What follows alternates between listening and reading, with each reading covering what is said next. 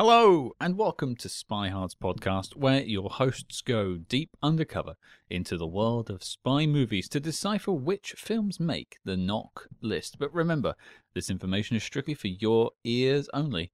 I'm Agent Scott. And I'm Cam the Provocateur. And Scott, the peacock came with the house.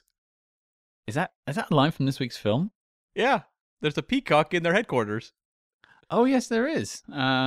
Maybe that's a sign of me already forgetting what we watched. The peacock came with the house. It came with the house. What's the deal with peacocks in the house? And everyone has stopped listening. That's great.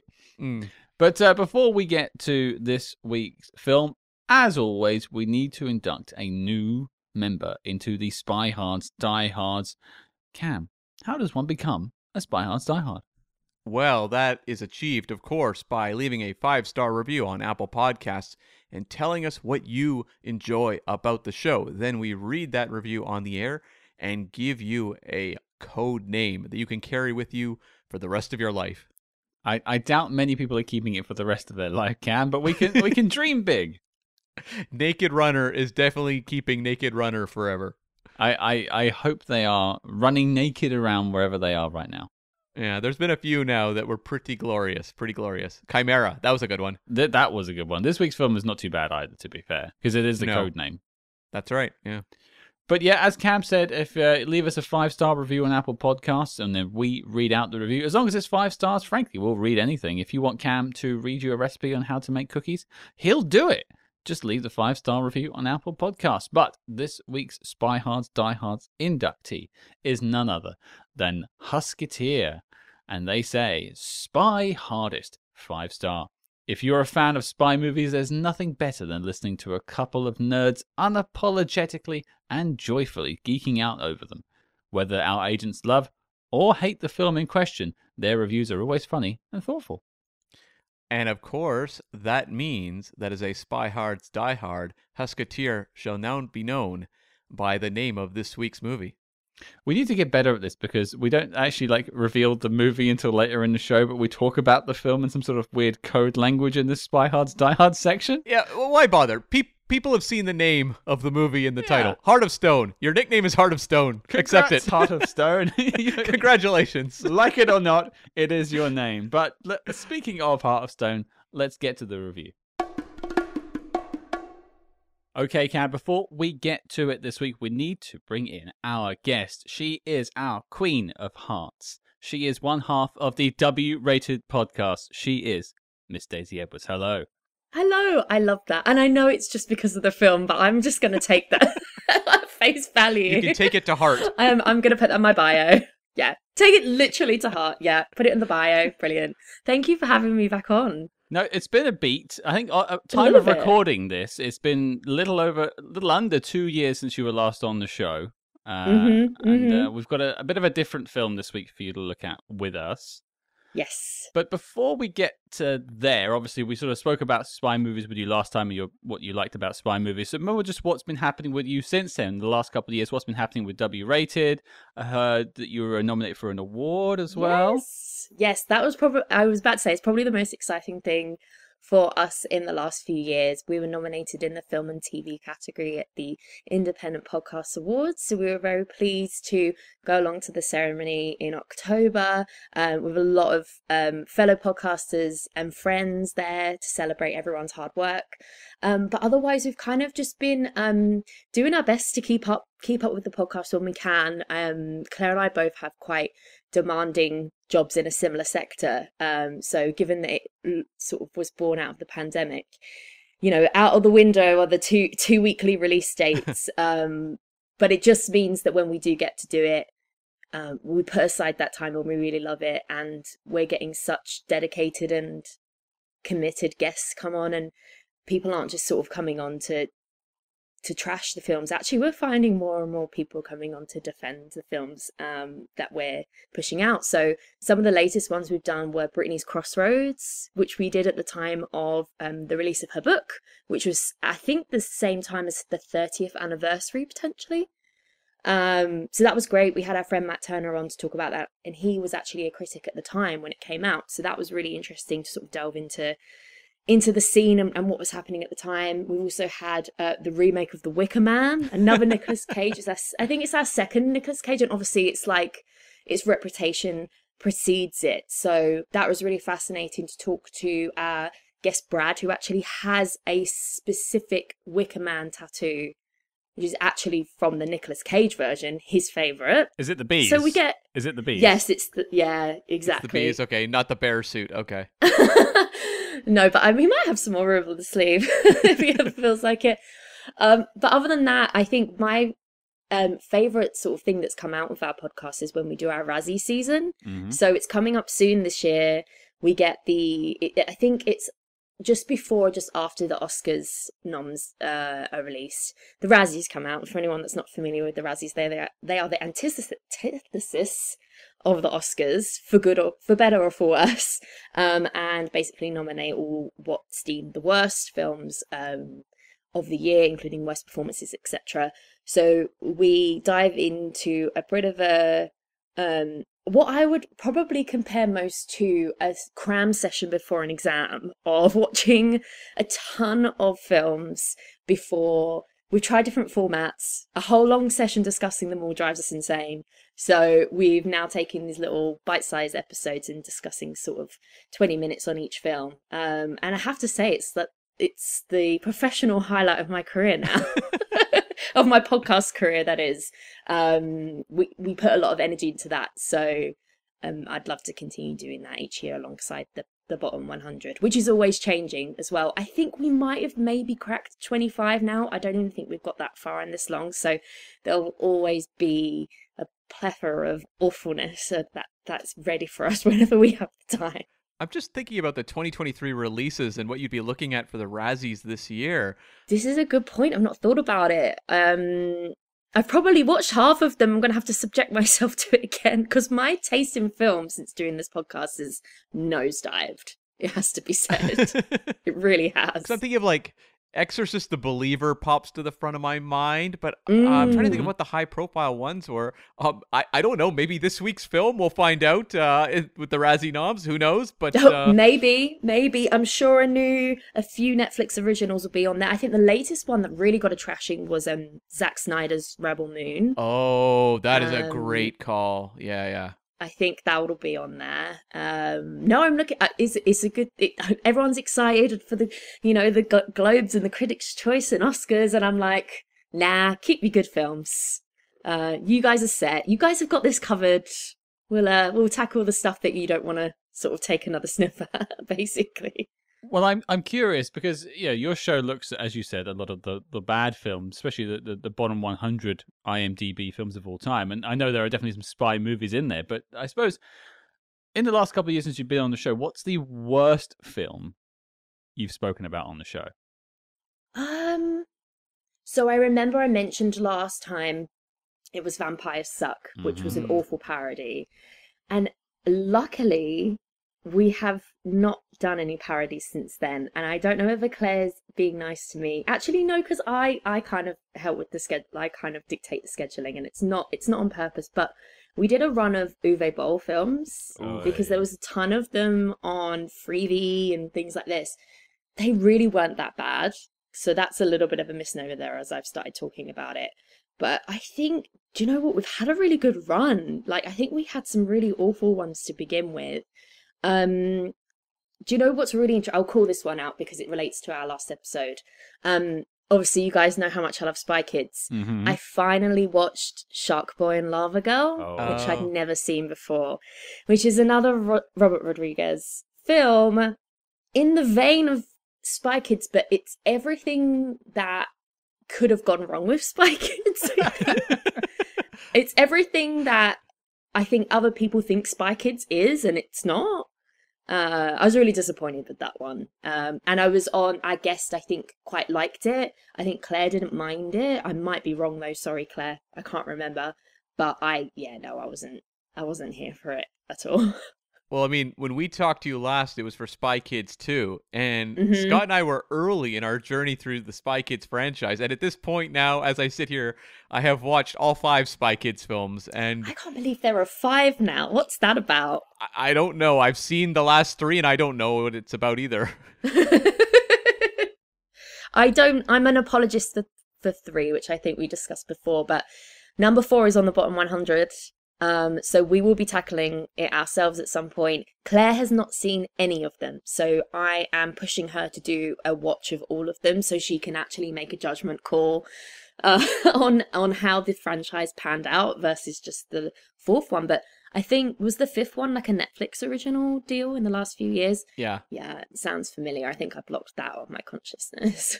Tell Claire to do them in reverse order, and then they'll get better as it goes on instead of worse. Oh. That's true. And I don't think the stories are that complicated that it wouldn't work. I'm not sure there was a story when you got to the last No, couple, but yeah. No, True. no. But speaking of Mhm. questionable stories, why don't we segue into this week's film, Cam? Yes, we are tackling 2023's Heart of Stone, starring Gal Gadot. Is it Gadot? Yeah, you say the T. Is it? I don't know why I always added a flair of Godot. I've always said Gadot, like I'm some sort of French person. No, she says the T. Wow. Yeah. Ah. Okay, all right. That's well, at least you've told us at the start of the episode instead of us all making a fool of ourselves. Maybe I'm purposely mispronouncing it just to screw you all over, but yeah. Maybe. We'll go first name basis. It's Gal. Yeah. She's my gal pal. Well, if you haven't somehow seen Heart of Stone, the Netflix original movie, here is your synopsis. Heart of Stone. Defy the odds. An I just What? I don't know. I added a question mark to the first sentence. I don't know why. Defy the odds? I got the time. Sure. An intelligence operative for a shadowy global peacekeeping agency races to stop a hacker from stealing its most valuable and dangerous weapon. Okay. Okay. Those pauses were added by the synopsis, not me. That was. Oh, okay. I thought that was a choice. It wasn't a dramatic sort of thing coming from the my inner That's really artist wasn't coming strange. through. It was it's literally written. Its most valuable dash and dangerous dash weapon. Right. Yeah. Okay. You're meant to say it dramatically, I guess. I think that's what they were trying to go for sure. Yeah, they got the wrong guy to read it evidently. But I am curious because this is a 2023 film. It's very recent. I know Cam and I watched it when it came out because hey, it's a spy movie. I remember Cam and I specifically walking down Las Vegas Boulevard and seeing a trailer playing for this on the big screen, looking at each other and going, "Oh boy." hmm And that was playing like the whole time we were in Vegas, because I remember also we were in a cab going somewhere or an Uber and seeing it as well. It was really like hovering over us, and we managed to get out of town basically the week it dropped, which is Mhm. actually very poor podcast planning on our parts because we should have had a declassified out that weekend or something like Sure. that. But we knew when we got back we had to cover it on the Patreon. We did, and we know you were all clamoring for instant takes on Hearthstone. We're sorry we didn't give that to you. We've got your emails, we've seen your letters, but Daisy, I want to hear from you. Did you experience Heart of Stone when it first came out? I did actually, because if watching the worst films wasn't enough, I've also set myself a challenge a couple of years ago to watch the most popular film on IMDb every week, and Wow. people don't have taste. It's just, I'm really starting to think maybe I should stop it because it's just the most blockbustery options that you can go for, and it's generally, if it's not that, it's a Netflix one, because obviously it's just what's gonna hit the most amount of people. It's something that's gonna be accessible at home, and it's gonna have a big movie star. So yes, I put myself through this when it came out that week. I knew nothing about it. I hadn't seen any marketing, I don't think. I'm not a huge Gal Gadot.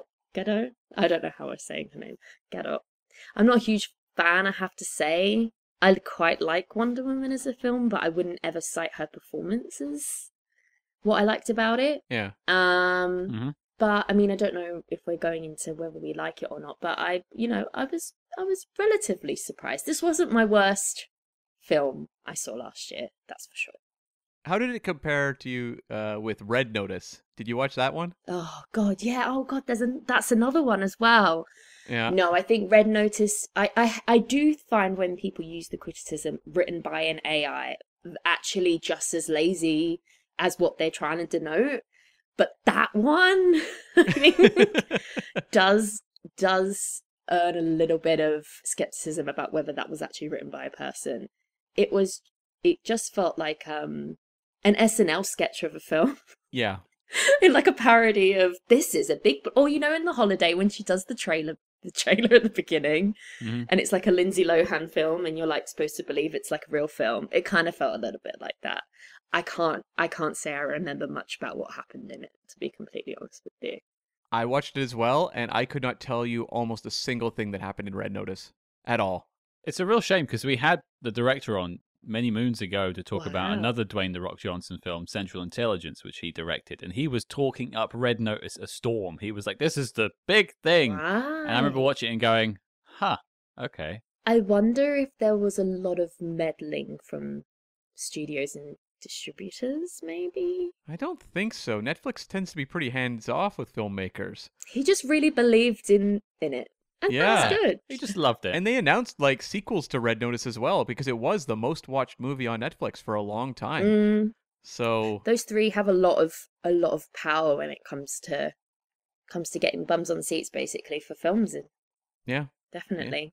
Well, I think before we get into what we think of Heart of Stone in 2024, Cam, I need to know, how did this deck of cards get opened? Okay, well, it starts with Gal Gadot, who's the producer of the film, Oh, and she was looking for something that would kind of speak to her interests. I have a quote from her. She says, "There were so many male-led films, and they were made brilliantly, and I just always felt like there's room for more female-led films. Bond, Mission Impossible, Bourne Identity, Die Hard. These movies I devour, and I always wanted to play one." And so that was kind of in the back of her mind. And then with the success of the first Wonder Woman, it gave her the confidence to pursue that project because she realized that male audience members would also show up. Like it was not going to be a box office issue, that they could genuinely have a hit movie if they pulled this off. And so that kind of started the search for developing Heart of Stone. And she was working alongside her husband, Jason Varsano, who's her co-producer on this film, and they run a production company called Pilot Wave. So they were the ones that kind of got the ball rolling on what would become Heart of Stone. This is a family project, if you will. well, at this stage, without knowing how the film turned out, I like everything she's saying because I completely agree. Yeah, There should be more of these spy films that are female-led, not only in front of the lens, but behind the lens too. Hmm. sure. Or even just action movies in general, because she mentions Die Hard as well. Sure. Yeah. Yeah. So they started working with screenwriter Greg Rucka. He has a story credit and one of the screenplay credits on the film. He's an American novelist and comic book writer who had done the graphic novels Whiteout, which was turned into a Kate Beckinsale film. Not a well-liked one. I'm not sure if it would be something you would be tackling on W Rated. It sounds like I it. remember the reviews were very bad. I can't speak to the graphic novel. Maybe it's great, but I know the adaptation was not well received. He also wrote Queen and Country, which was quite popular, and did runs on Detective Comics, Wonder Woman, Wolverine, Punisher, and Elektra. And he had adapted his own graphic novel, The Old Guard, into a movie that was a big hit on Netflix with Charlize Theron Yeah. in I really like that 2020. one actually. It was okay. Yeah. Yeah, it was very well received. And so this was actually his follow-up to The Old Guard. Okay. A lot of Netflix is on his side. Yeah. Let's put it that way. Yeah. Yeah, he's Okay. delivered for them before, so it makes sense that he would be working with Gal Gadot here. Everything you're saying is adding up to a great film right now. Keep going, Cam. The Oh. energy's good. Okay, and then they bring in a second writer to work with Greg Rucka, Alison Schroeder, who was a production assistant when she started out her career in the late 90s on shows like Smallville, and then she also worked on Pineapple Express, and then got her writing debut with a story credit on a 2008 episode of 90210, and then co-wrote a Mean Girls 2 TV sequel, which I didn't know existed. You're shaking your head there, Daisy. Have you seen it? I've never subjected myself to it. It was funny because the new Mean Girls is out, And then Yeah. my partner thought it was a sequel. He was like, why are they even making a Mean Girls 2? I was like, okay, we're just going to have to like refresh here. I was like, there is a Mean Girls 2, but people don't talk about it. This is an adaptation of the stages. And then he just walked out the room. No, I'm joking. As the listeners are also walking out the podcast. Yeah. So Alison Schroeder, though, where her big breakthrough came was in 2016. She had a writing credit on Hidden Figures, Okay. which got an Oscar nomination for screenplay. Mhm. And that basically kind of like opened up the doors for her. She went and worked on Christopher Robin and Frozen 2 for Disney, and then jumped over to Heart of Stone and is currently working on a Minecraft adaptation starring Jason Momoa and Jack Black. It's quite a varied career. I'd say gun for hire. Yeah, I think once you're pulled into the Disney machine, you are a writer that can work under Mhm. certain certain parameters. I can't say the idea of a Minecraft film fills me full of joy, but it's not my generation, I don't think. It seems lazy to me, and I'll tell you why. Because Sit back, everyone. Cam's got a hot take. Jumanji, when they did the kind of the video game influenced movie, like that was really Yeah. fun and inventive and felt like a really great way to take that franchise. Stars Jack Black, right? Co-starring with Dwayne Johnson. Then they make Super Mario Brothers. Let's get Jack Black in there as King Koopa. Oh, let's do Minecraft. You know what was popular? Jumanji, and that had Jack Black. Let's get him in there. It feels to me like a little lazy. Plus, Jason Momoa starring. I don't know. You kind of like him, The Rock, next to Jack Black. I don't know. It seems a little samey. I mean, I don't know if it's going to be like a VO film. I know what you're saying. He is a safe bet, which is very weird to think about with the Jack Black, that he's a safe bet. Yeah. This to me just feels almost like algorithm entertainment. And who knows, maybe Minecraft will come out and just blow the doors off. It'll be like Lego Movie and will be like comedic genius. They took something that could have been just a cash grab and made it brilliant. But when I look at it on paper, I have a lot of questions. Mark it in in sort of in the annals of Spy Hard's history. Cam is saying that Minecraft is going to be a shite film, so we'll see what happens. That's right. We will. As for the director of this film, it's a British director named Tom Harper, who directed shorts for quite a long time, early in his career in the 80s onwards, and scored a BAFTA nomination for a 2006 short he did called Cubs, which was a youth gang story, and made his first film in 2009. It was called The Scouting Book for Boys, and it was sort of a coming-of-age film. And then he did, a few episodes of Peaky Blinders, the 2014 Woman in Black 2, not the Daniel Radcliffe film, the sequel to, that I don't know that people remember well. Then he did a 2018 Jessie Buckley drama called Wild Rose that was very well reviewed. And then he was on a pretty big project called The Aeronauts that was a reteaming of Felicity Jones and Eddie Redmayne. And it went absolutely nowhere. It was like much hyped going into the film festivals. And then everyone saw it, and it was a movie about hot air ballooning, I believe, and it quickly deflated. You've been sitting on that one for a while, haven't you? I think I just stole that from every review that was written about the Aeronauts. Wasn't that one of those ones, much like that Tom Holland film, that was just out there for a while and not published because people were really worried no one would like it? Was that Cherry? No, it's about he's a ghost or something. Oh. I don't know if I've heard of this one. I think that's the problem. I'm gonna look it up. Yeah. Look up this mysterious Tom Holland ghost film because I feel like we're missing out. Some people are screaming at us right now for not knowing, but it wasn't well received, so I don't think it's a big deal. Oh my lord, Chaos Walking. Oh, that. Yeah, that had like huge hype, and then it was just like, what's happening with this film? Where is it going? And then it just like I didn't realize it actually came out. Did it come out? It did come out. It's actually a little bit of a spy connection. It was directed by Doug Liman. Crazy. That one really just vanished off the face of the earth, huh? It did. Because it was Daisy Ridley as well, right? Yeah. Daisy. It was like her other film other than Star Wars around the time. And they shot it in like 2017 or something. And they had like multiple rounds of reshoots just to get it. And then it didn't release until 2021. Okay. Well, I think it and the Aeronauts are competing for the most relevant movie right now between the two of them. Mm-hmm. And so like Aeronauts was a real disappointment, and he jumped off of Aeronauts into this movie. This was his follow-up to that. And I read some interviews with him. He said what appealed to him was he just loves spy films, and he was really excited to be able to make a original non-IP film. He did not want to do a franchise or series film with expectations. He wanted to build something from the ground up, and so that's what drew him to Heart of Stone. I do like the line of I love spy films when he's doing PR for a spy film. Like, I want to hear the guy come out and be like, I hate this genre, it's the worst, but here's your film. It's like if you heard him say it, it would be quite obviously like hacked together from different voice bits. He's like, I love spy films. Like they forced him to try and say it. He's like reading it with a gun to his Yeah, I yeah. love spy films. It's like the Chef Farewell episode of South Park. That's it. Bang on. And he said his main inspirations for this movie were The Spy Who Loved Me, 3 Days of the Condor, and the Walter Hill film The Driver, which is a very gritty sort of 70s action drama. And he said he loved the realism and the gritty vibe of them all, and he was looking to replicate that in Heart of Stone. Sorry, realism and gritty vibe of The Spy Who Loved Me. Well, I guess you can look, though, at, like, say, the opening parachute jump off the cliff. Like, that feels real. Like, and it is real, right? Like, there is... It is real. Yeah, I think that's what he's talking about. But before that, he's like, he like invents snowboarding down a ski slope. What is that?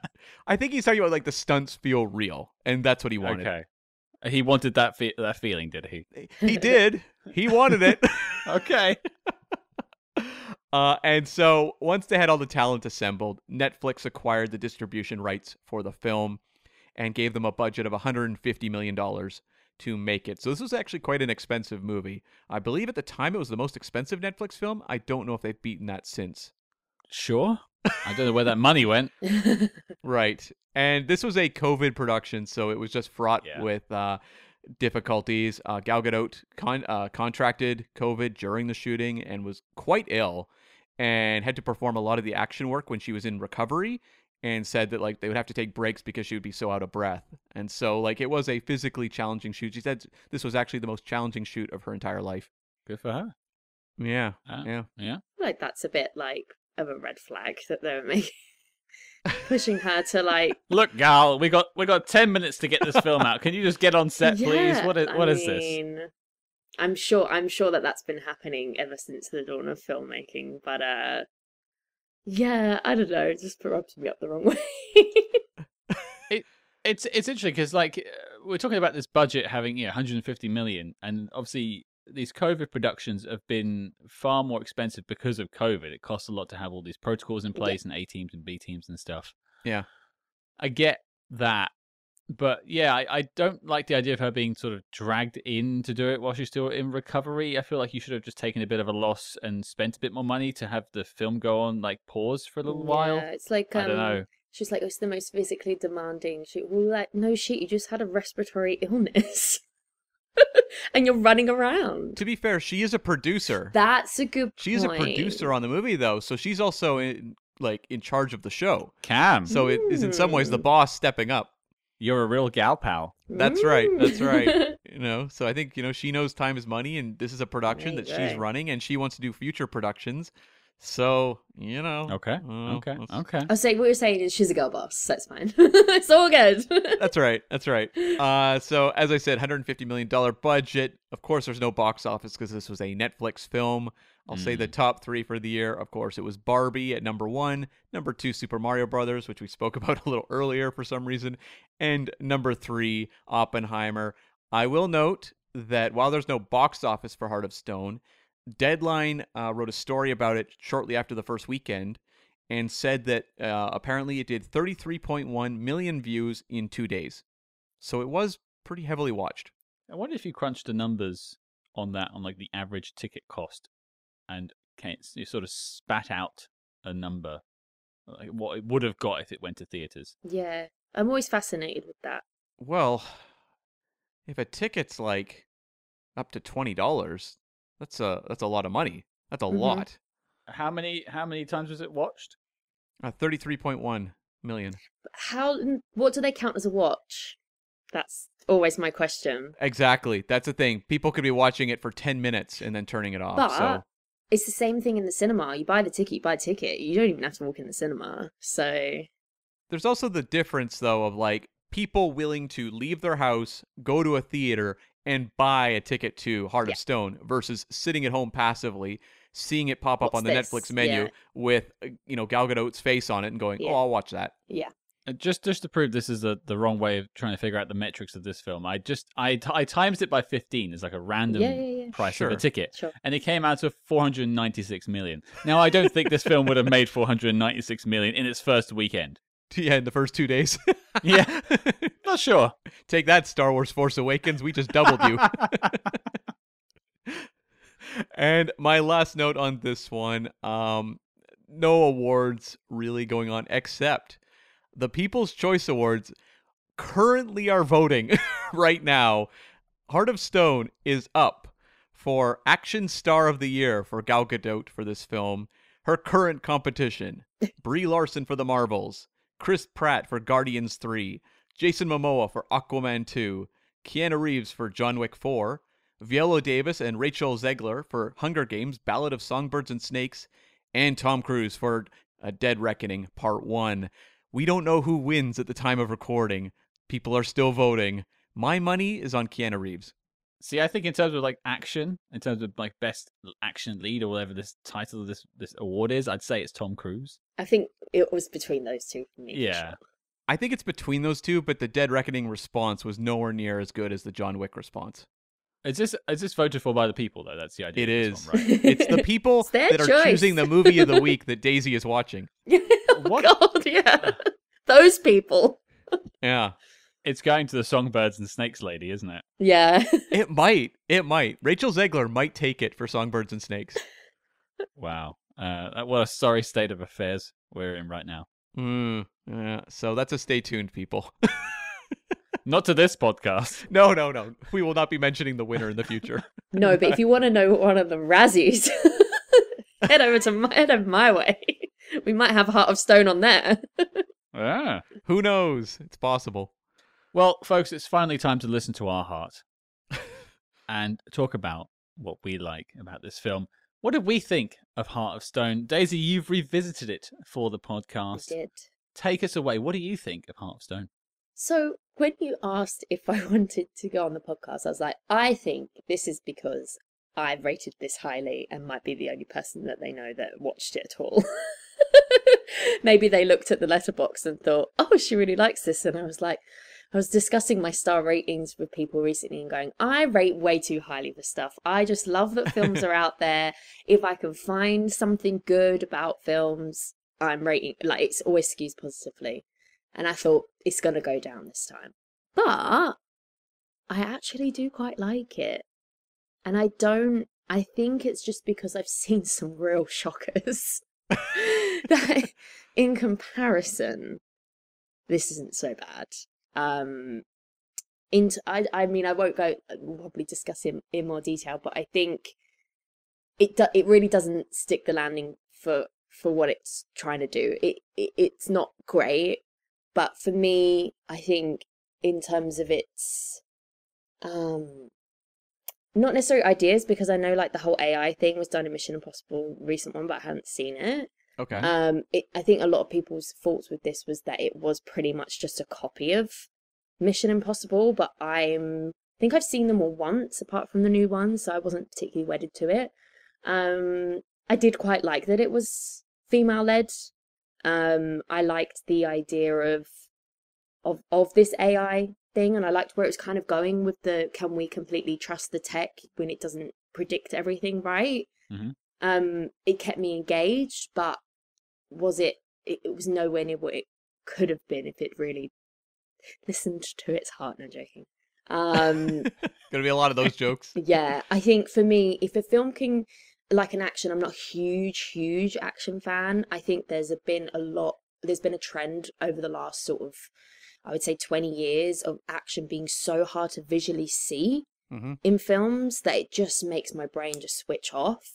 So I didn't feel that completely that way in this one. So whilst it's definitely not sort of like John Wick coolness of choreography, I do think it worked for me. Like some of the car chase sequence when she's in the van and things like that kind of had a bit more of an old school vibe versus me watching Fast X the other day when he flies his his car into a crane in front of the Vatican City. It's I could see how they feel like this is a little bit more realistic and grounded in comparison. Well, you can tell they're using real vehicles. And so, Right. like, that speaks to something. There's stunt drivers taking part in these action sequences versus, some of the fast movies have gotten really bad with just, like, CG cars flying around. Yes, yeah. There's definitely that, and I quite liked the mix of the cast as well. Like, I don't Gal Gadot maybe not as much, but I liked what Jamie Dornan was doing. I liked people in sort of the charter. I liked Alia Bhatt's character, so it was enough for me to enjoy it. Mhm. I wouldn't necessarily say it's a great film, but for me, I have to genuinely, and this is quite reflective of what the film is kind of going for. If I sort of enjoy it, it's more about how it makes me feel versus if I'm like, right, this is technically perfect kind of Mm. thing. I kind of it does weigh heart over mind a little bit with this one. But you're going to tell me all the ways in which you didn't like it, and I'll reassess probably. Hey, you don't know. We could all love it. But let's find out. Cam, why don't you enlighten us? So, I did not have the best of experiences the first time I watched this movie. Okay. And I remember that, Scott, you and I in our year-end wrap-ups always have the category, the movie you most dreaded rewatching. Mm. And this is probably going to be the one that is going to have to be beat for 2024 because going Sure. back to Heart of Stone was not easy. That was one where I was like, oh, God. I started it last night around 10:30 at night. And it was like, okay, here we go. I think the problem with Heart of Stone for me is I actually don't hate this movie. I was pulling up while, you guys were talking, my movies of 2023 I watched and like the worst movies I saw this year. And I don't really hold it up against things like the Children of the Corn remake, the last Insidious film. There's some real dogs from last year that really to me were much worse. Rebel Moon, probably maybe most of all. I think my problem with Heart of Stone is that it has a little bit of that generic Netflix vibe, but I kind of like the initial concept of the heart AI and the way that in a sense they're tapping into almost like video game language. You have like her calculating odds to achieve incredible feats, and I'm like, that is an interesting hook for a spy movie I've never seen before. And the way they visualize it actually works. I like the idea of like the green line and the percentages, and she needs to get the advice from the guy back who's basically like Q, Jack of Hearts, telling her what to do. I'm like, okay, that's kind of quirky and interesting. And if you're going to try to create a new spy franchise, there's something there. Because to me, a lot of the problems when you create new spy franchises or attempt to is they can feel kind of generic. We watch Salt on this show, and a lot of the marketing Regularly. campaign yeah, a lot of the marketing campaign for Salt was the tagline, "Who is Salt?" And you could tell that the filmmakers didn't really know who Salt was. Like, they couldn't figure out what was unique and cool about that specific character in contrast to other spy types. And here I'm like, they've got something up top. I don't buy for a second Gal Gadot as this kind of like nerdy, insecure, kind of shy girl on the team who's like the techie who sits, surfing the dark web alone in her apartment at night. I'm like, there's no way. This feels ridiculous. But It's a real Chris Evans in Ghosted. It is. But the Right. idea of sort of the AI controlled aspect of her job, I'm like, you know what? That's kind of cool. I think for me, where the movie really falls apart is with the twist, with the Jamie Dornan reveal, where, the team is killed off and Jamie Dornan becomes the bad guy who steals the technology. And it really just becomes, to me, much more of a generic spy thing. It's like, bad guy has this and we need to stop him. And the action is functional, but it's rarely spectacular. And I find that like the pace and just like the lack of tension in the back half, I find it very tough to pay attention to that back half of this movie. My mind was drifting a lot, and there was a few pauses to, get up and go grab snacks or something just to keep myself focused.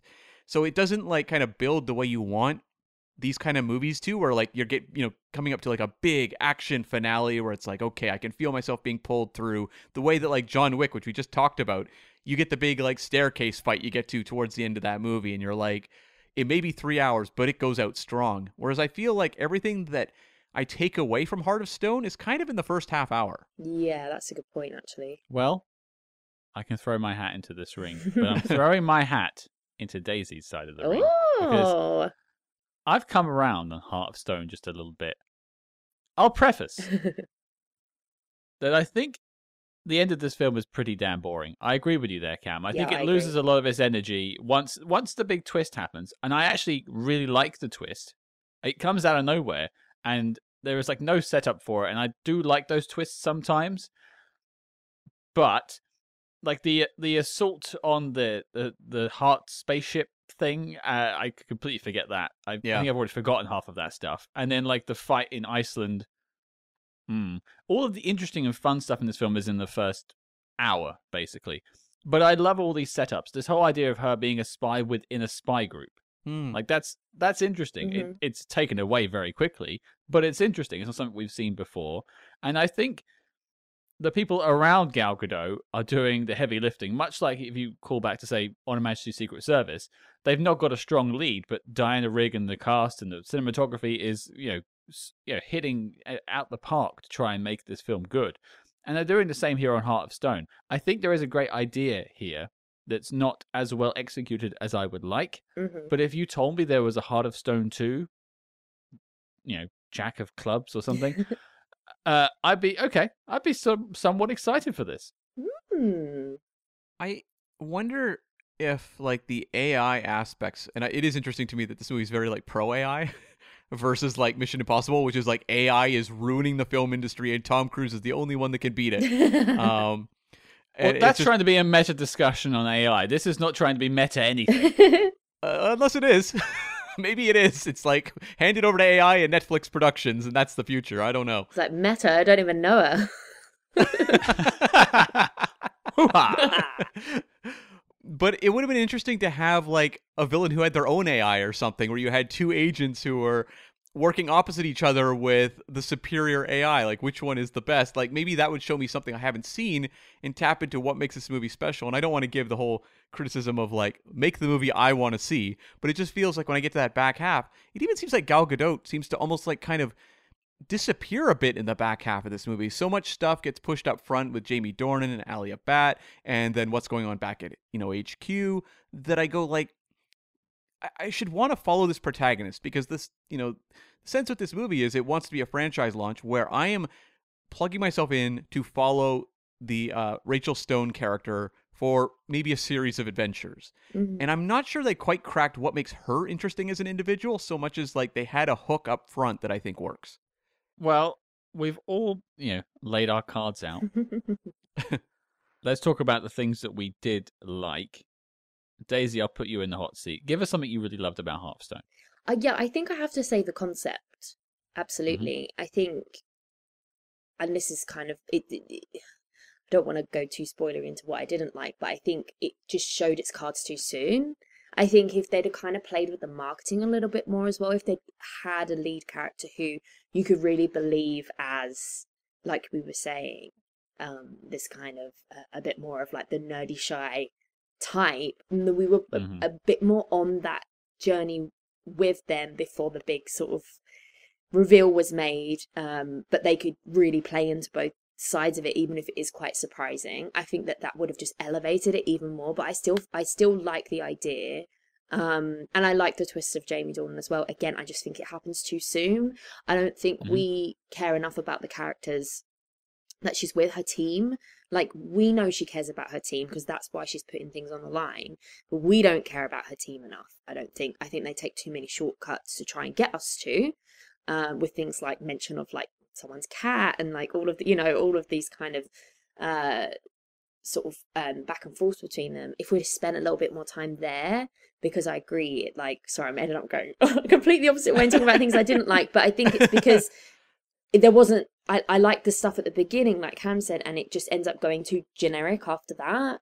But no, I mean, I didn't think the performances were too bad. They weren't anything to write home about, but I think the characterizations and the performances, I wanted to spend more time there so that when the twists and things happened and the deaths and things happened, I actually felt something, because it kind of felt like right now that's out of the way, we can go to action star Gal Gadot and then go from there. So I really liked that side of things. As I say, I liked kind of like the pairing between Rachel Stone and I can't remember Ali Bhatt's character's name in this, but they're kind of at odds against each other for throughout the film. Ali Bhatt's the villain, but as we realize, she's working with Jamie Dornan, and she has a lot more moral sort of quandary over what's happening. He kind of takes the lead and starts doing things that weren't agreed.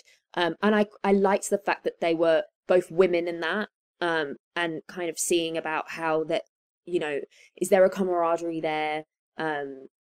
It kind of just it doesn't explore it, but it offers the question of, do they trust each other less? Do they trust each other more? And it's kind of nice that when they get thrown into that space where she kind of, I can't remember, is it, but where she like grabs her parachute or something, they both end up in the desert, and then they kind of have to work together a little bit. Yeah, they're hanging from the rope, and then she cuts the rope it. and then uses her parachute, yeah. And then the French woman comes in, gives them a ride. I love that little bit. That was quite funny. So I kind of like how there's this thing of, clearly there's this questioning about Alia Bhatt's character, and she can see how Rachel Stone's quite selfless and she wants to protect her, and she can kind of see through her, but it's this thing of, no, I'm doing this right thing for my family. If they'd have just explored that a little bit more, rather than going to Jamie Dornan's a bit more sort of caricature villain, that would have been quite nice. Or if he'd have played it up way more and sort of ate some more scenery and really like played it up a bit higher, then maybe it would have been even more of a contrast. But more of that would have been good, I think. Well, I agree in the sense of, if you maybe waited to the 90-minute mark to do the big reveal of Jamie Dornan, after she maybe says that Alia Bhatt had already stolen the heart or something like that, and then he does the whole rip off the mask, I'm a bad guy type moment, and then just goes arch for the last 30 minutes. That would have been, I think, a stronger reveal, and you would have felt the loss of the team. I know, like you said, the dramatic shorthand of, you know, oh, the guy's cat. I'm like, oh no. Who's going to feed his cat now? Yeah, who's going to feed the cat? But no, I do like, I agree with you. The idea of the premise is strong, and I think that had we had more of the first 60 minutes and turned it into 90 and then taken out some of the just CG nonsense in the back half, we would have had a stronger film. Yeah, I think like there's something to the Alia Bhatt character, because we've seen many hackers in spy films, but I've never quite seen one like this. And I think like she's very invested in the journey of the Kea character, and I like the pairing of her and Gal Gadot's character. The movie feels like it doesn't quite know how to develop that to a way where I'm like really hanging on that dynamic, because you want to get to that point where at the end where she's a member of the team and being given the Joker card, that you're like, hell yeah, I can't wait to see these two together. And I don't know the movie ever cracked that for me, even though I could very much tell that Alia Bhatt in particular was really trying to get something across. You think about like Tony Stark walking into the bar with Thunderbolt Ross, and he's like, yeah, this Avengers Initiative thing. And everyone's like, oh, crap, we're doing the Avengers. This is not that moment. We do not care about that team up. No, when I saw Jack of Hearts in the van, I was not like fist pumping. But Cam, something you liked. Was there something? Well, there's a couple things I want to note, like because I said the concept, but I thought the visualization of the AI was actually really fun. Yeah. And the way that they're setting it up, I'm not crazy about the action scenes in this movie, the way they look pretty phony to me, but I also have a lot of questions as to what they actually look like when they were shooting them, because I know Netflix has very specific specifications that their movies have to be filtered a certain way and shot a certain way.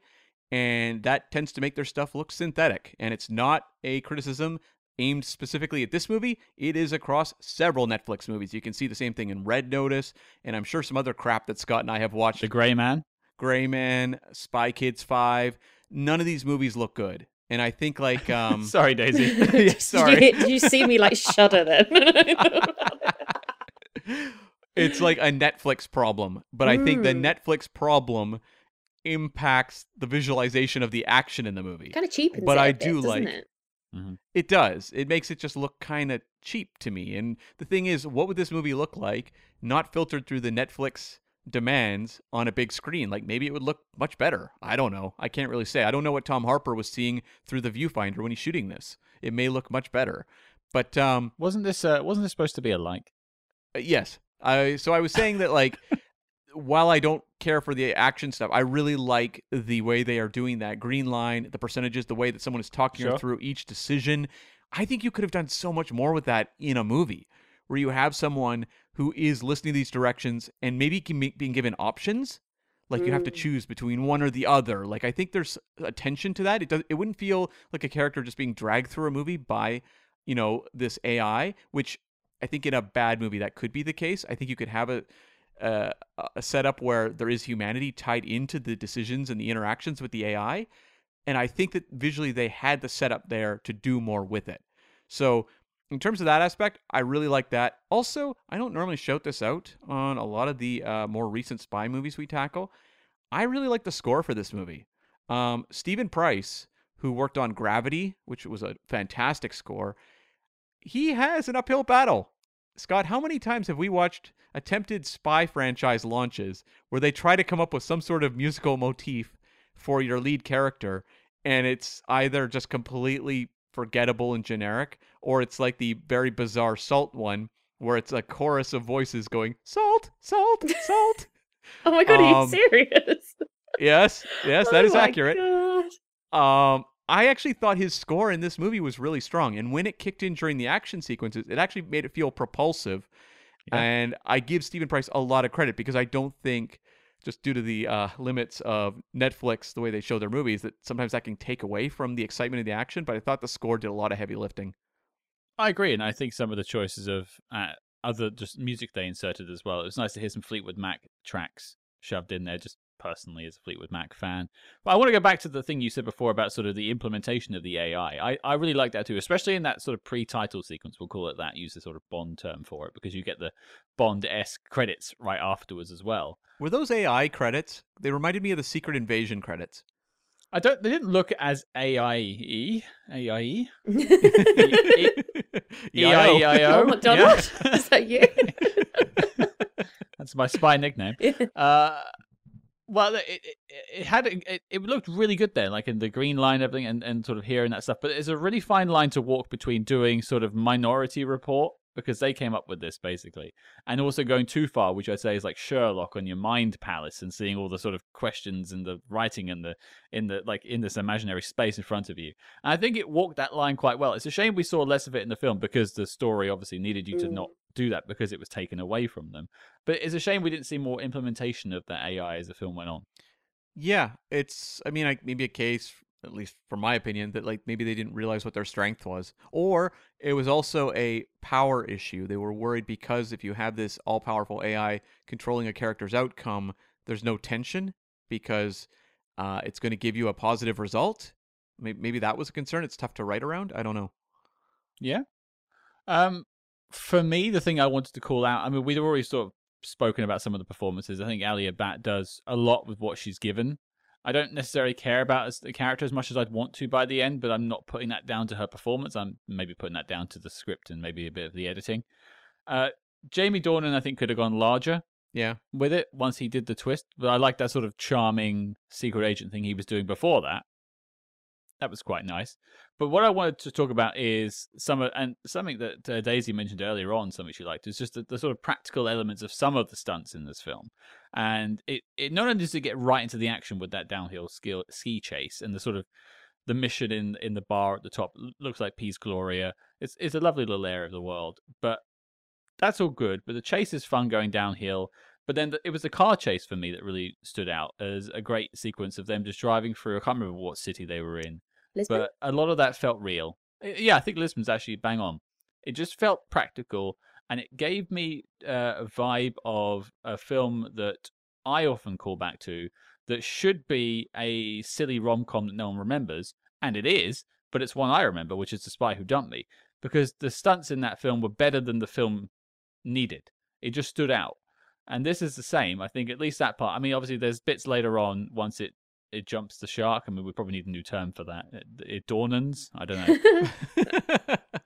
And then you obviously get the skydive sequence and the stuff in Iceland, which feels very like CG. I watched a couple of behind the scenes featurettes and how they shot it all, and it's all just on green screen with like a fan underneath them when they're doing skydiving. It's not like they actually did any of that stuff. It looked like Black Widow, the That's a finale good of Black shout, Widow, yeah. but not as good. Yeah. Yeah, bang on actually. But the bits that were practical, I think actually were very solid, and I can appreciate that as a fan of action films. I think they do some of it well. It's almost as if we're kind of going back. We're kind of a bit disillusioned with. It's like you can do everything with CGI, but it's almost like it's just too much of it now. In that we would rather something more smaller scale as a van Yeah. going through the streets of Lisbon, because and it was at one point when she did like a gear a stick shift.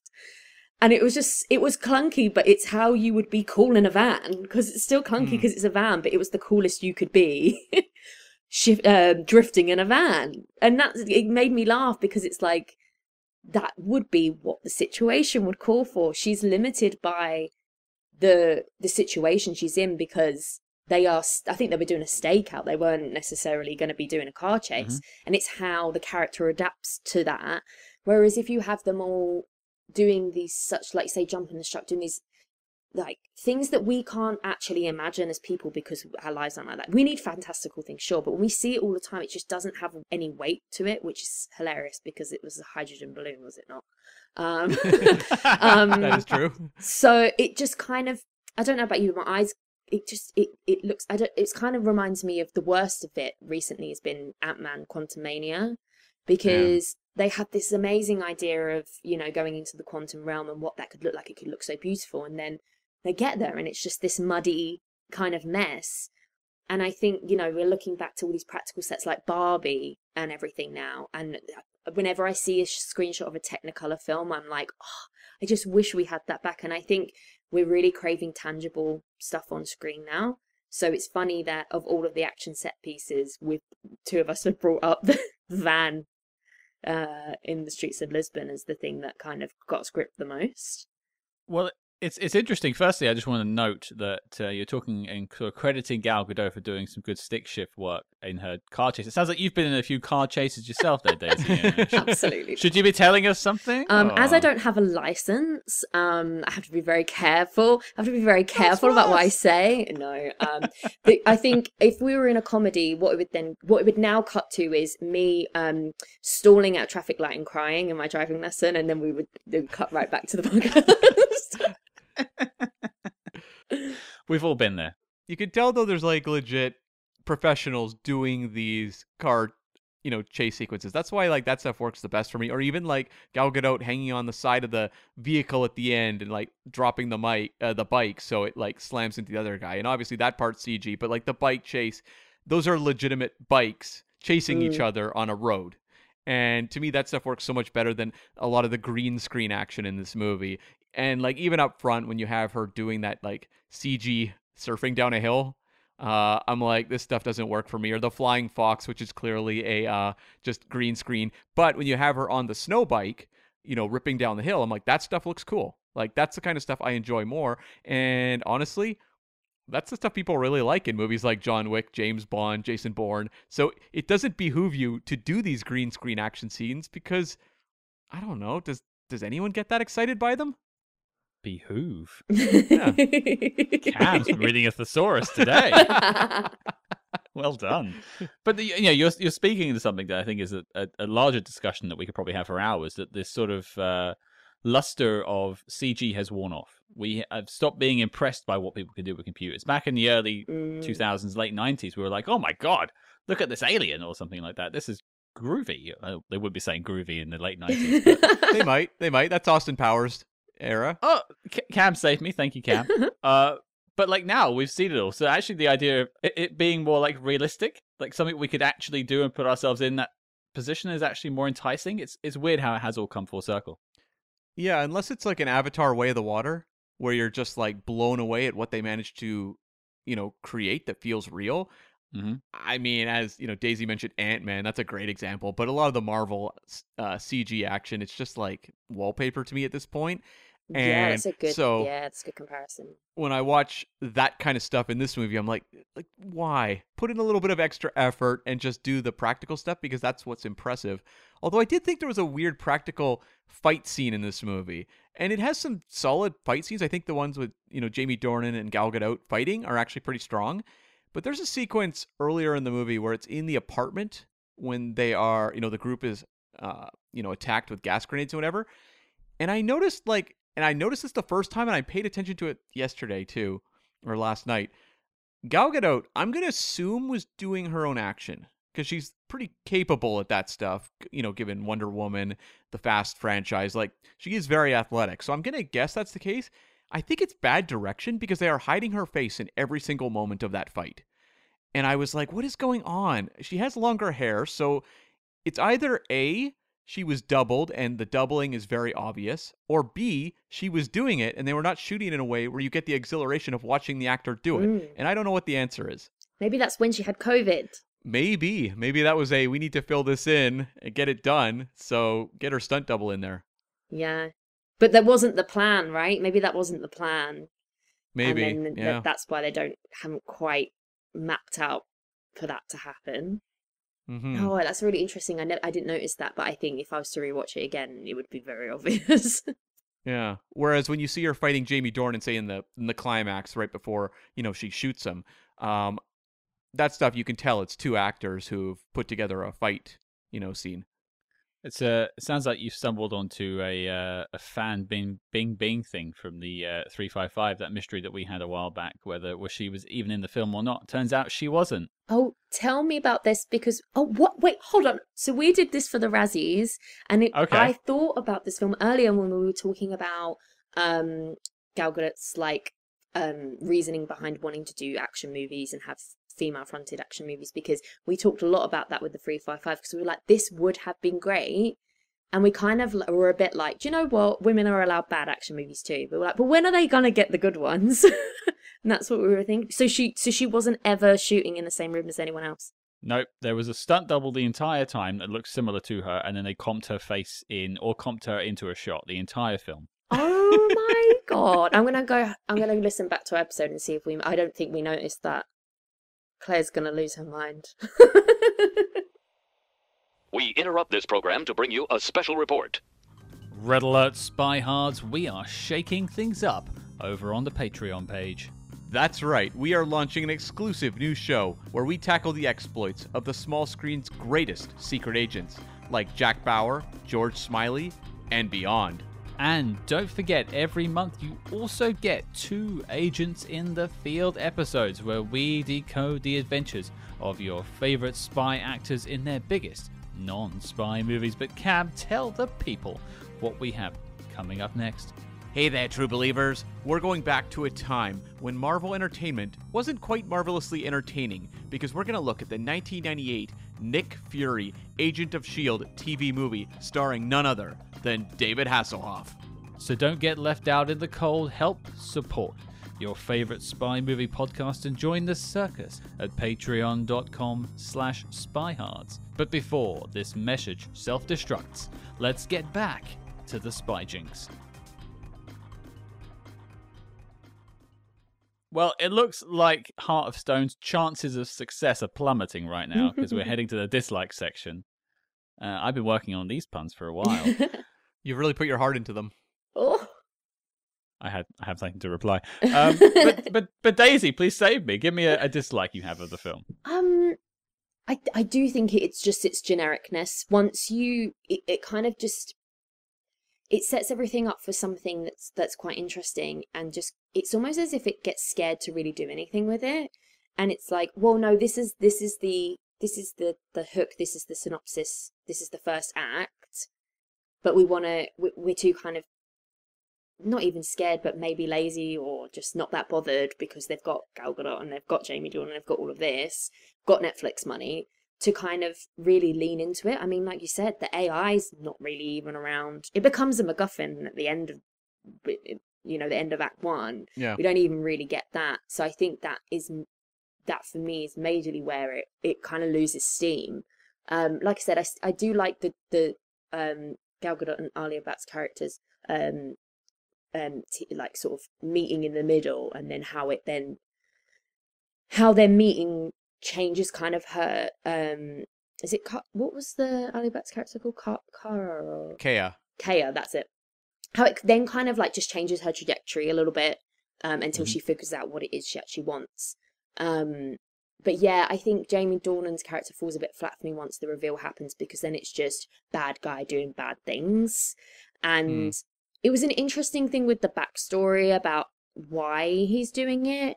But again, it kind of felt like we need a bit of an explanation here. Let's just shove a scene with Glenn Close in shot, which I'm pretty sure was shot at the Royal Albert Hall. It was. I might be wrong. I Oh, think it was. Interesting. Yeah, Okay. they're one of my clients before, so I like recognized the hallways, and I was just like, and then I saw the big shot. I was like, oh, there they are. Yep, no, been in one of those boxes. It was just an interesting one, because who's the other guy as well that was in Mr. Robot?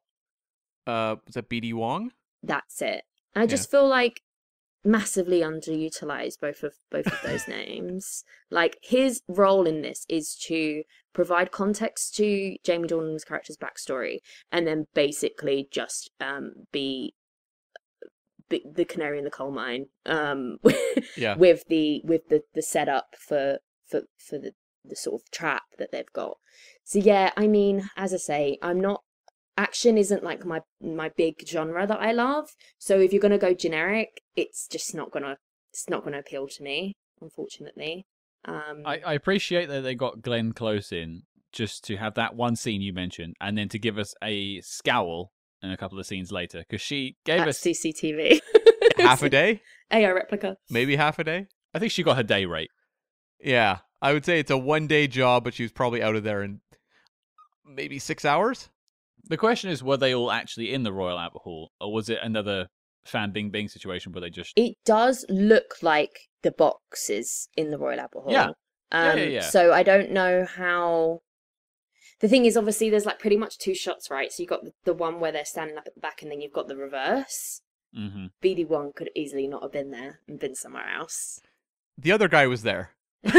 He was there, I can confirm. He's not got much to do. Yeah.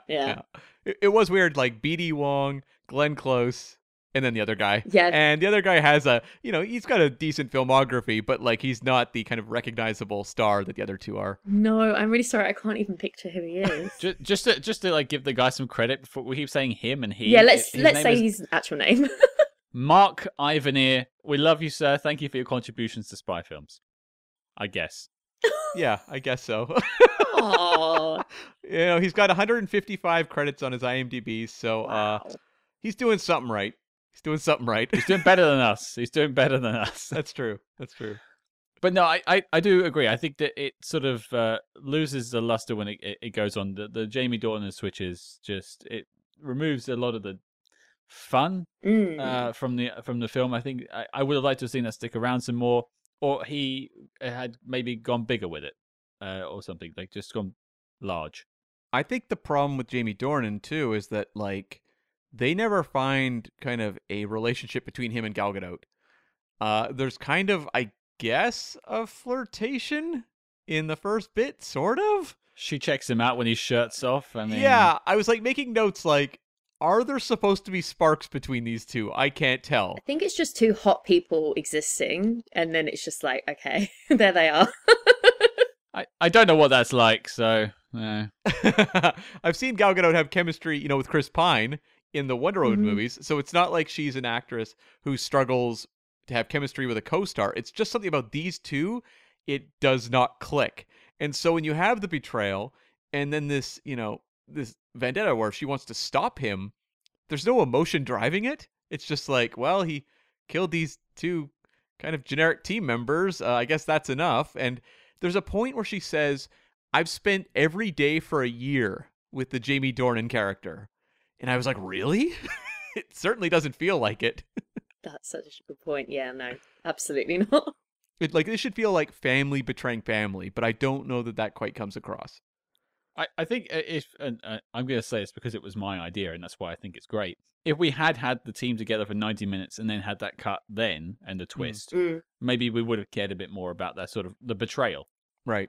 Yeah, I do think that problem would have been solved by some of the stuff we mentioned earlier about sticking with sticking with that part of the film a lot longer, and then the rest would kind of take care of itself.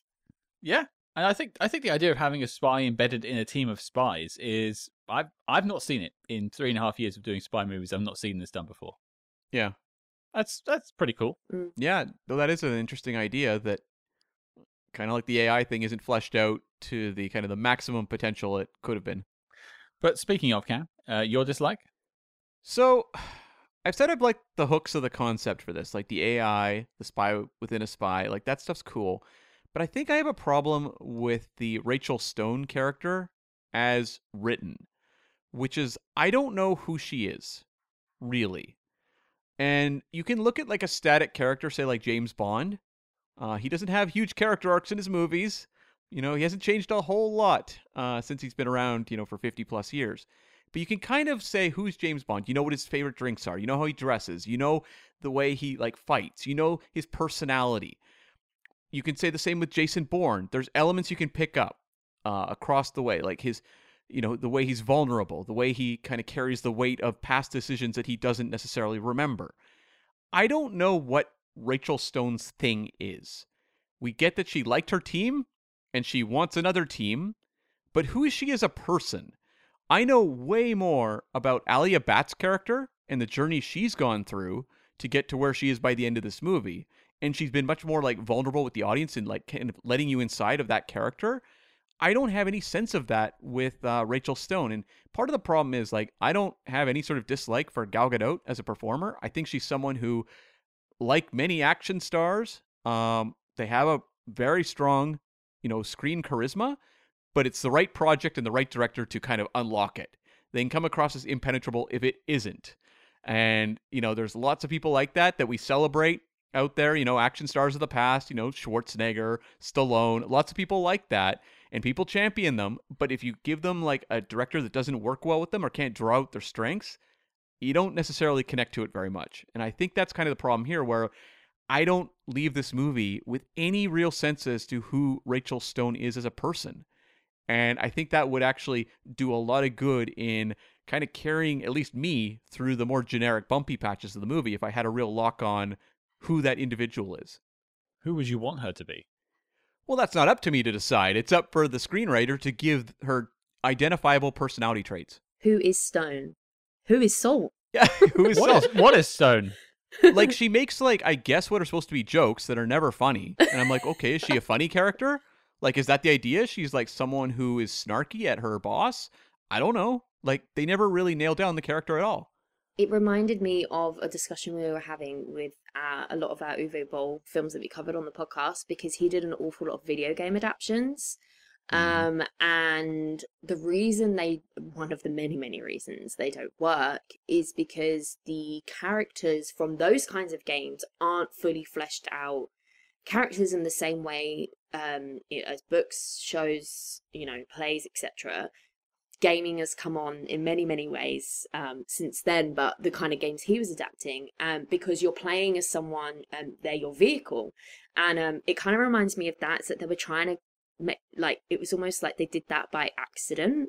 They thought that thing of, oh, she's a spy with a spy was enough to play with, and it did have a gaming kind of vibe, like you were saying earlier about like the odds and the percentage and things like that. It kind of works as a video game thing.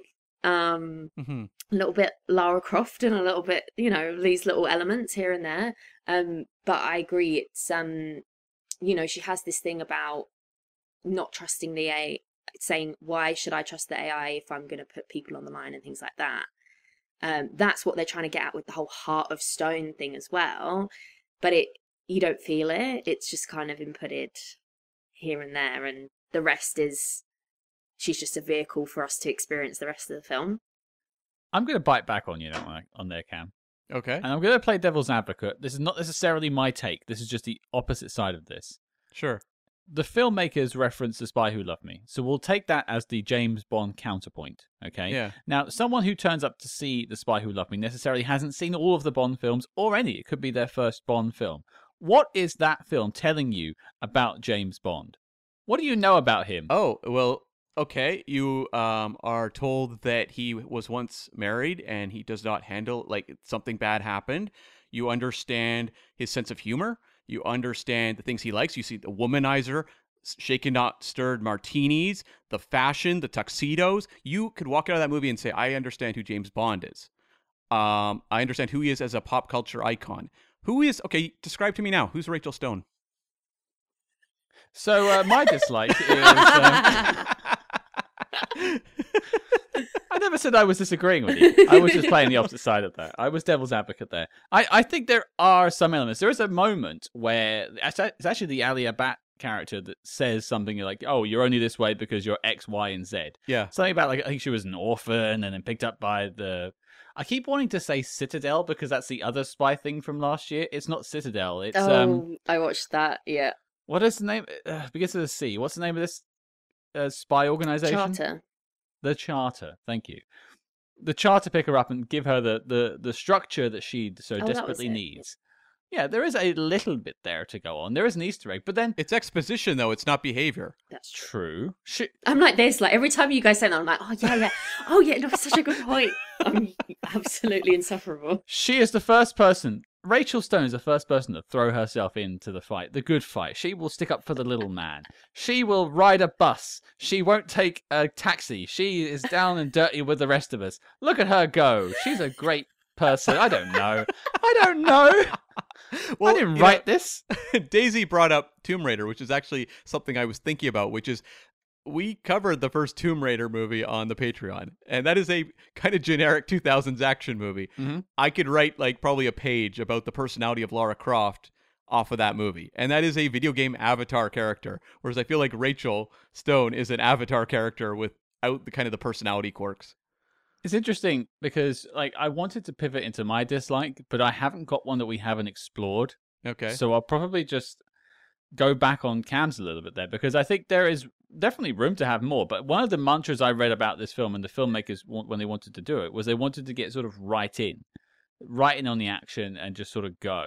And maybe that was to the detriment of character development, but at least we got some explosive action scenes that, well, I mean, I will remember the opening ski stuff for better or for worse. I think it was interesting. Should there have been more time made for her to have character development? Yes, but then I think we would have ended up with a 2-hour and 30 film, and I think we would have been sitting here saying, I went on a bit too long. I could see some cuts you could make to accommodate character growth. Okay. Cav is standing firm on that. I can't fight him. And Daisy's in the middle of us. She's like the referee here. Like tennis. No, I think the film, when you said earlier about, oh no, we could have spent 90 minutes here and then half an hour, I was like, oh yeah, this was a 2-hour film. Did it need to be a 2-hour film? I'm not so sure. I don't think it ever really outstayed its welcome. No. But there were definitely moments where I was like, yeah. I'm okay. like, does any film need to be 2 hours? Well, really? I mean, these days I'm thankful for 2 hours versus 2.5 or 2:45 or 3. Yeah. Well, I'll move us over to sort of final notes before we get to the knock list. Daisy, is there anything you would like to bring up you haven't mentioned already about Heart of Stone? No, I don't think so. I think I was quite surprised by revisiting it because I knew that I'd rated it fairly when I first watched it, and I think it's just because my expectation things are so low these days that I was like, oh, actually, this action movie is engaging me. It's got some nice ideas. I liked where it was going at the beginning, and there was enough there to sustain my interest. And then when I was thinking about revisiting it, I have to say I agreed. I was like, I'll be interested to see what I think now. It's not one that I ever thought I'd watch again. And there's been a few like that with the podcast, with our podcast as well. And then I found myself watching it going, oh no, I did actually quite enjoy this for what it was. So all I say was, to wrap up, it's got some really nice, you said this as well, Scott, it's got some really nice ideas. It's just the execution kind of feels a bit half-hearted. Oh, beautiful. What more can you ask? Cam, I don't know how you could follow that, but do you have anything for us? I have the perfect follow-up, and Daisy set me up beautifully for it. How many times do you think they say the word heart in this movie? Oh my god. Heart or stone, which is more? I counted because I You remembered the counted? first time that I was losing my mind with the number of times I said heart over the course of the movie. So I kept a running tally last night. What should we do? Like an over/under thing? Me and Daisy pick a number, and Okay. see who's closest. So, ladies first. Daisy, pick a number. So he said the word heart, Yeah. which is her last name, but then they also have the people whose job title it is. So I'm gonna say, and because it's a spy group, they call them by their last name. So I'm gonna say maybe like 60. Okay. Wow. Okay. I was thinking lower. I don't have a number that I'm clinging to, so I'm just gonna go with the magic spy number of 39. The number was 46. You were closest. 46 uses of the word heart in this movie. Still a lot, isn't it? That is a lot. There's a lot of heart in this film. There is. At a certain point, I was like, oh my God, how many of these scratch marks am I going to be doing? I was running out of space on my notepad. At least it was keeping you interested in the back half.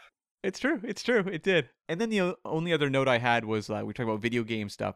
There is that interesting kind of POV night vision shot they have of Jamie Dornan taking down guys early in the movie when they're going after the arms dealer at the chalet. Oh yeah. And it's done all in the dark. And I was like, oh, that's kind of a cool visual. We've seen that kind of thing done before. I think of the movie Doom from the 2000s, for example. But I thought it was actually pretty well done and speaks to kind of the video game language they're trying to communicate. And it's sometimes nice to see someone try to tackle that stuff without just adapting a video game, like trying to kind of make it part of just, film storytelling. Yeah. Well, I have two questions to wrap us up with. And the first one is something we have briefly mentioned, but it's more just a moment of conversation.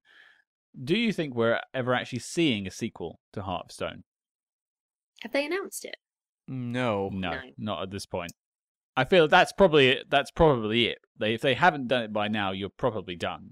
But Yeah, I think that the thing that they do these days is a classic thing, and it's just a classic brand thing where they see numbers fly up, they get excited, they think it's the next cash cow, they invest in it, and then they realize that people are fickle and they like different things. They will move on by the next day. So I do think that. I don't know anyone outside of. I don't think I've even saw many people on like Twitter in the film journalism community really talking about it. But it was huge on IMDb. Like that's why I watched it the first time. It was most popular. But I don't think I can name someone who I spoke about it in real life either. So it's one of those weird ones that sort of like managed to infiltrate everyone's homes, but if no one's talking about it afterwards, they either didn't finish it or they just didn't rate it. So whilst it boosted their numbers at some point when it was released, I do think it's one of those ones where it's like, oh, Gal Gadot, I recognize her, or maybe you know what they're like with the tiles. It's all like algorithmed. I'm sure there was quite a few Jamie Dornan fans that got pushed to watch it based on watching other things he's been in. So I do think it kind of had a big boom, went out with a whimper, hasn't made any cultural impact. So unless Gal Gadot, because she produced it, is particularly interested in revisiting, and Netflix know that, well, it got us good numbers for the first weekend. Yeah, I'm not sure. I don't really get Netflix because they have this history of announcing sequels like right as a movie drops. They did it with Red Notice. They did it with The Gray Man. The Will Smith movie Bright back in the day. They announced sequels to that. And then these movies come out. They are savaged by critics. And I don't think Netflix necessarily cares about reviews because if the numbers are big, then I guess there would be an audience. But I'm wondering if the metrics they're looking at are the percentage of the movies that people actually watched. If they're going like, this is not worth spending $150 million on again because people just don't care. And so it was interesting to me that this was the first one that I can think of where they did not come out of the gate saying, we're making a sequel to Heart of Stone. They've never mentioned anything about it ever since. So I'm going to say no. I don't have any insider information. I probably would watch it if there was a sequel. But I will just say, I posted up a couple of days ago that I was watching this on Twitter, and the reaction was quite muted, to say the least. Yeah. Not to say, that could be an algorithm thing. I could have posted at the wrong time of the day. You never know. But I think if I posted like, I'm currently watching a 1970s film like The Conversation or something like that, I think I would have got a lot more replies than I did for this. And maybe that speaks to whether it actually worked with spy movie fans, which I would say is probably the core audience of this film, or one of them. Yeah, I would say so, yeah. And my last question, and just a little bit of fun to wrap us up. There are a lot of funny little nicknames or code names in this. You've got Jack of Hearts, King of Clubs, King of Diamonds, King of Spades. If you could pick which your suit and heart number would be, what would you be? Because obviously we have the Joker as well, so that's been taken. You can't have the Joker. I'm probably going to go towards hearts. Okay, what's your number? I don't know. I would. My heart. I'm listening to my heart, and it's saying 7. 7 of hearts. 7 of Hearts. I like that. Okay. Yeah, I think I know Cam's. I think I already know it. Rules for stud poker. I was going to do the rules insert. card. Oh my god, amazing.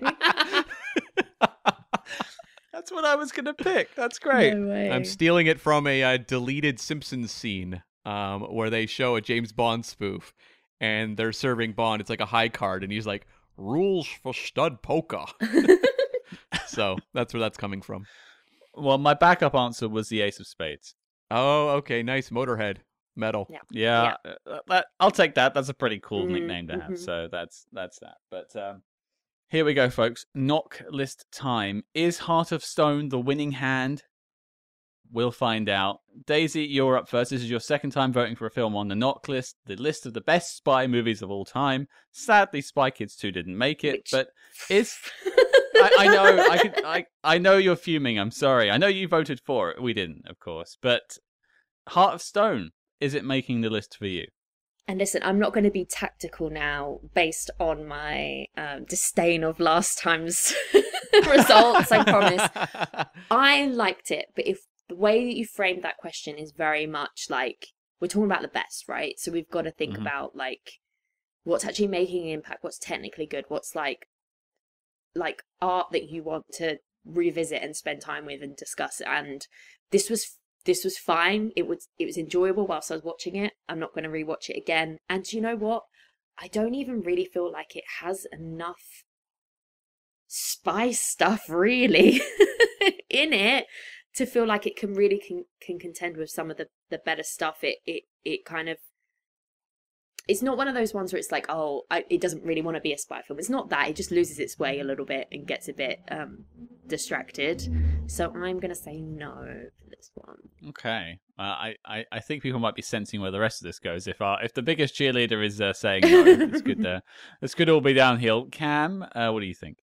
I think in my eyes, the chances of this one making the knock list, those hopes are sinking like a stone. Yeah. I was waiting for a stone pun. We'd had so many heart ones. Yeah. Yeah. So, my heart isn't broken, but it may never heal. Oh, Snuck the beautiful. last one in at the end. Beautiful. Okay, It's a well, no. it's a no. There's 2 no's, and as such, my vote doesn't mean anything, but just for those keeping track, it's also a no. Perfectly enjoyable, 2.5, maybe 3-star film if you're feeling nice about it, but is it the best spy film of all time? No, sirree. So unfortunately, we are not entering the Stone Age this week. Oh, boy. I saved the best till last. Found that one up your sleeve last minute. I did. It deserved to stay up there, really. But there you go, folks. 3 no's. Heart of Stone is not making the knock list. The dossier on the film is complete and filed as classified. Daisy. Thank you for coming back on the show. Thank you for having me. It's been an absolute pleasure. 2 years almost to the day. That's quite nice. Right, pop it in your diaries. 2026. I'll be here. Spy Kids 8. It's happening. No, I'm joking. Oh, please don't. I Please don't. don't subject me to that. Oh, no, we won't do that to you. We won't. Our download numbers can't take it. If there ever is a spy film that pops up on the bottom 100 though, or even in the Razzies, you've got to let us know. We've got to collaborate. Ballistic X versus Sever is the one that floats out there. That is high up in terms of like top 10, I think. So, have you guys seen it before? Have you covered it on the podcast already? We haven't yet. I saw it in theaters back in the day, and I live in the city it was shot in. We'll be in touch. That's right. Wonderful. Well, speaking of W Rated, where can people find you online, Daisy? Where can people hear the show? We are on Twitter at WRatedPod, all one word. And I believe it's the same for Instagram as well. But in terms of listening to us, pretty much wherever you listen to your podcast, so normal Spotify, Apple, etc., we go through Podbean, so it pushes out everywhere. But if you're unsure, please do check out the Twitter, because we've got a link tree on there for you. And yourself, can people find you online as well? Yeah, I'm still on Twitter, X, lurking there, retweeting mainly Muppet stuff these days. Don't know where that came from, but it's coming up. I think I'm feeding the algorithm. But no, I'm still on there, and I'm actually much more active on Letterboxd now. I'm kind of giving myself a little bit of a challenge to write even the shortest review of something that I've seen. So Letterboxd is Daisy Victoria Edwards, and then Twitter is Daisy Vic Edwards. We will put links in the show notes below to all of those. I recently joined Letterboxd myself, and I've been trying to do the same thing this year. So it's been an interesting experience so far. Mm-hmm. And I recommend everyone pops on the Letterboxd and just actually writes down things they say, things about their film, because I think it actually is a nice way of getting your thoughts out, just writing something down. Mm-hmm. Mm-hmm. But there you go. That was that. So Daisy, thanks again for coming on the show. Everyone, check out W Rated, links in the show notes below. Thank you so much. Well, there you go, folks. That was our chat about Heart of Stone. I want to thank Daisy once again for joining us. But Cam, did you know this is coming out around Valentine's Day as well? That's right. And what a way to celebrate Valentine's Day. Just as last year, we chose The Spy Who Dumped Me, which was not the rom-com we thought it was going in. Once again, we have chosen a very curious choice in which to celebrate this wonderful holiday. And luckily, my heart is also made of stone, so it's the perfect sort of synergy for this holiday. Oh, that's accurate. The heart thing, we've got that going for us, and I'm sure we'll be eating lots of cinnamon hearts and sweethearts this February 14th. So, well, you know what? They'll go well together. They will.